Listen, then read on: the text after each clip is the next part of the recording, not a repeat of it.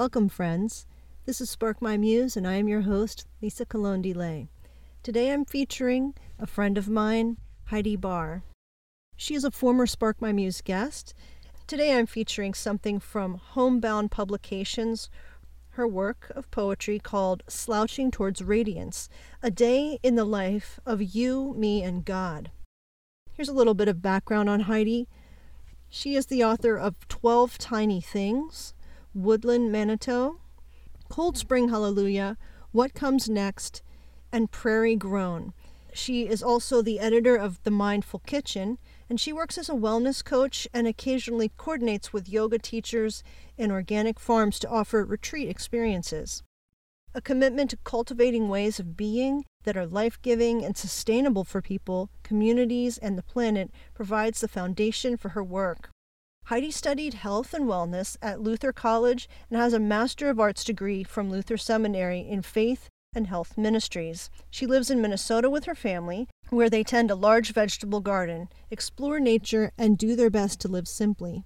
You can find more about Heidi at HeidiBarr.com. In this work, Slouching Towards Radiance, Heidi moves through the whole day. She begins at dawn.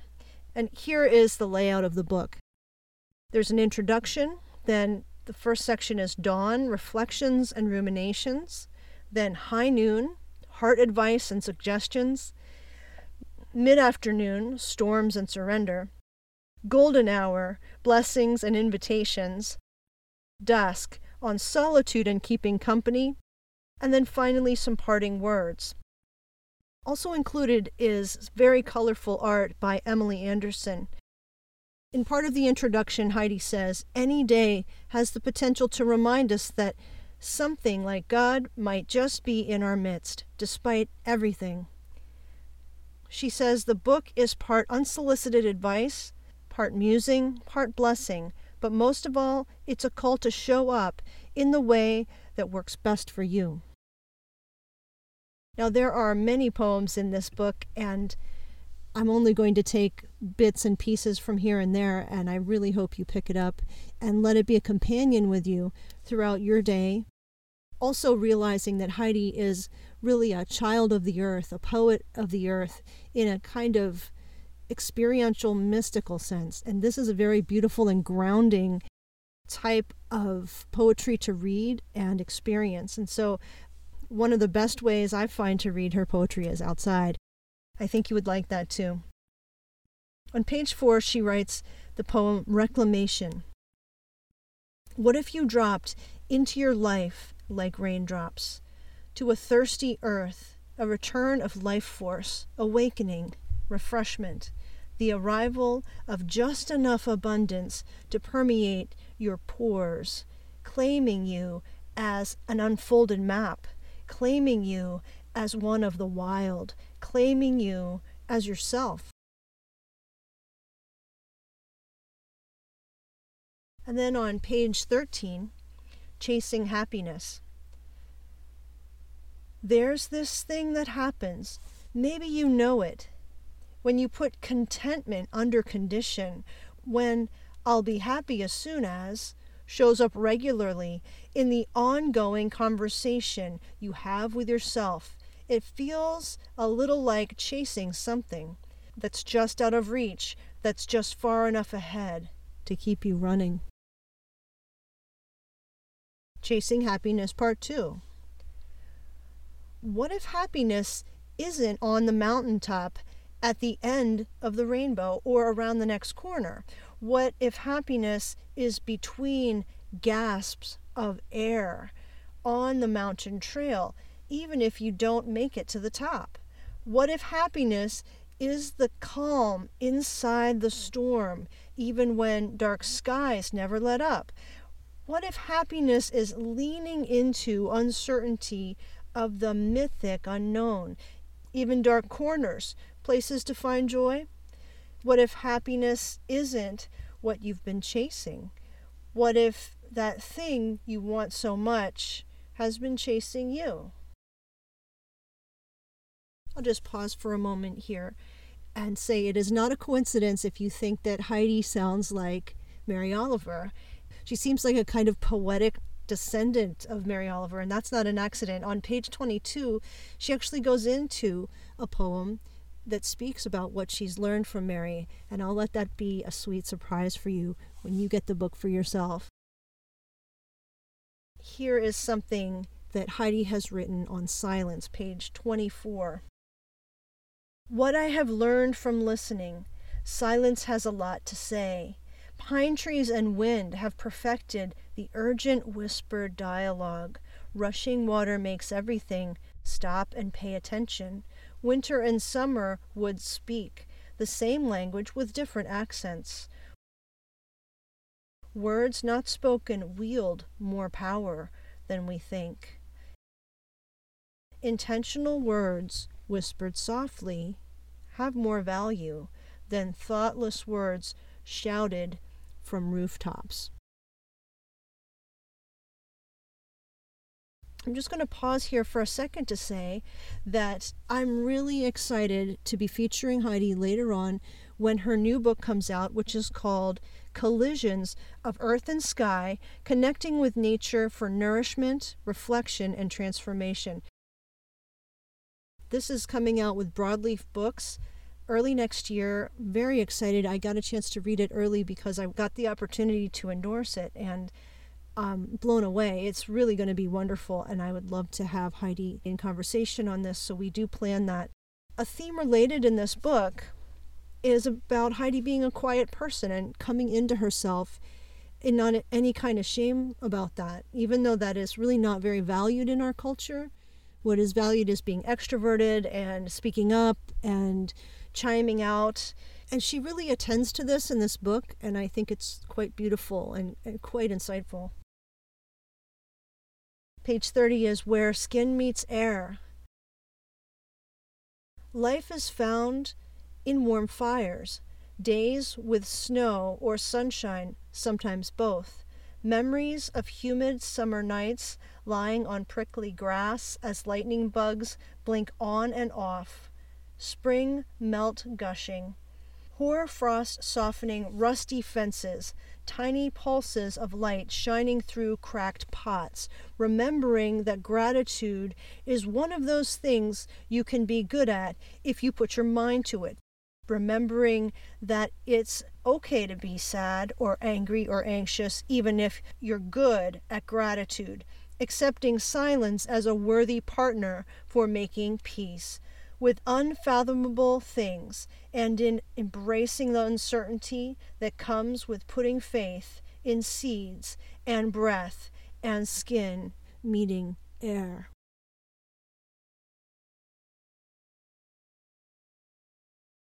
The next poem I'm going to read is from page 58, Practice Wisdom. Give silence enough room to expand, so those old temptresses of growth, productivity, and worthiness don't run away with your peace. Seek out practice wisdom in all its messy, uncomfortable nuances. Sometimes voices in old, tired stories need to fade, so new chapters have room to bloom. This one from page 62 is called Faith. Believe in the gathering of bone and butterfly, the reassurance of a joyful hallelujah, the sacred life of stones. Believe in the peaceful offering of river to land, water freely given, intent on following a timeless path. Believe in the power of deep listening, healing, found in a shared meal, a kind word boldly spoken aloud. Believe in things that invite aliveness, question what takes it away, allowing what needs to fade to do so with grace. I'm just going to pause for a moment here and talk about this idea of faith and grace. This last line, believing in things that invite aliveness, question what takes it away, allowing what needs to fade to do so with grace. and how this is an act of faith in a life that includes faith. And faith is something that we walk into, a place of obscurity that we do not know everything about.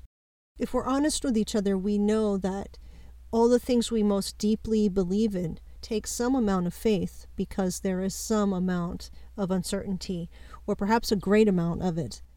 On page 79, Heidi brings us the poem called Weeping Rock.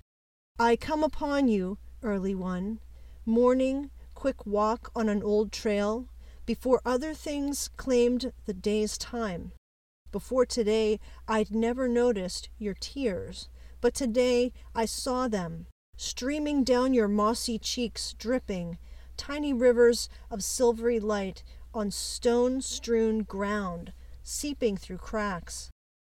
From places unseen, somewhere deeper, my tentative hands seek moisture, hesitation giving way to your wetness cooling my skin, a sacral dampness showing me grief. Can't be rushed. Sadness isn't a thing to escape.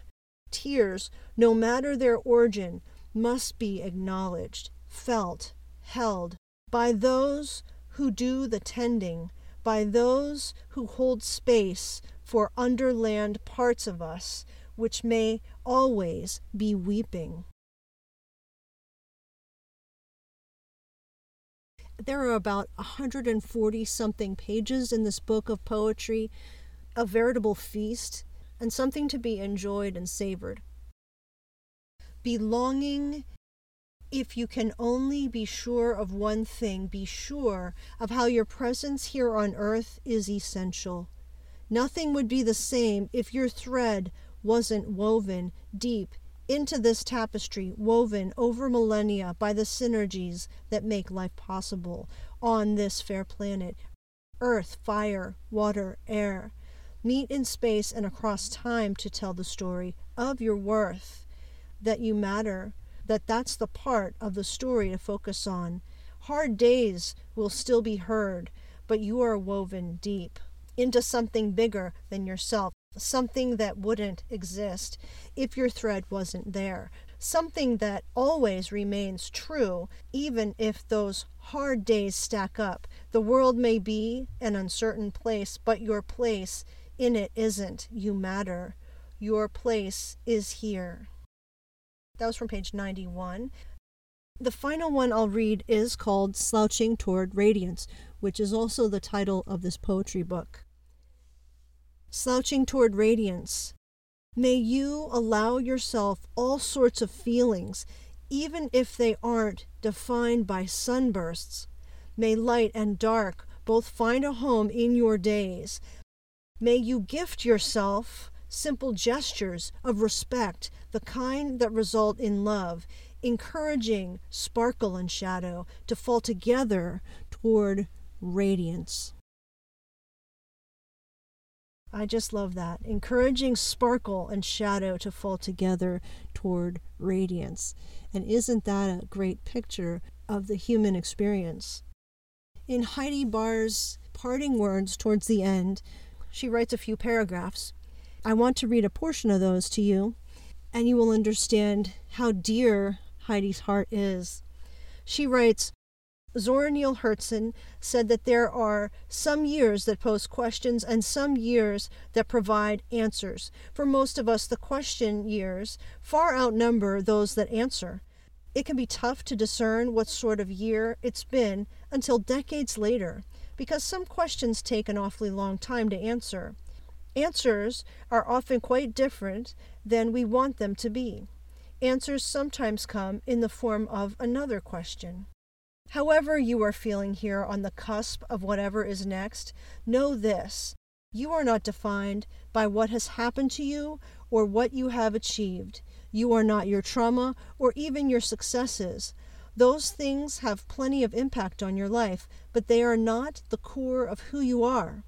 You are a human being full of nuance and light and shadow and pain and healing, something hard to define with spoken language.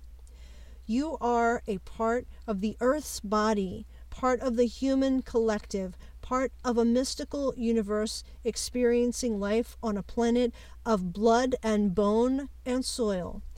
Look at what has come to pass, see it through the lens of curiosity, and set it down gently.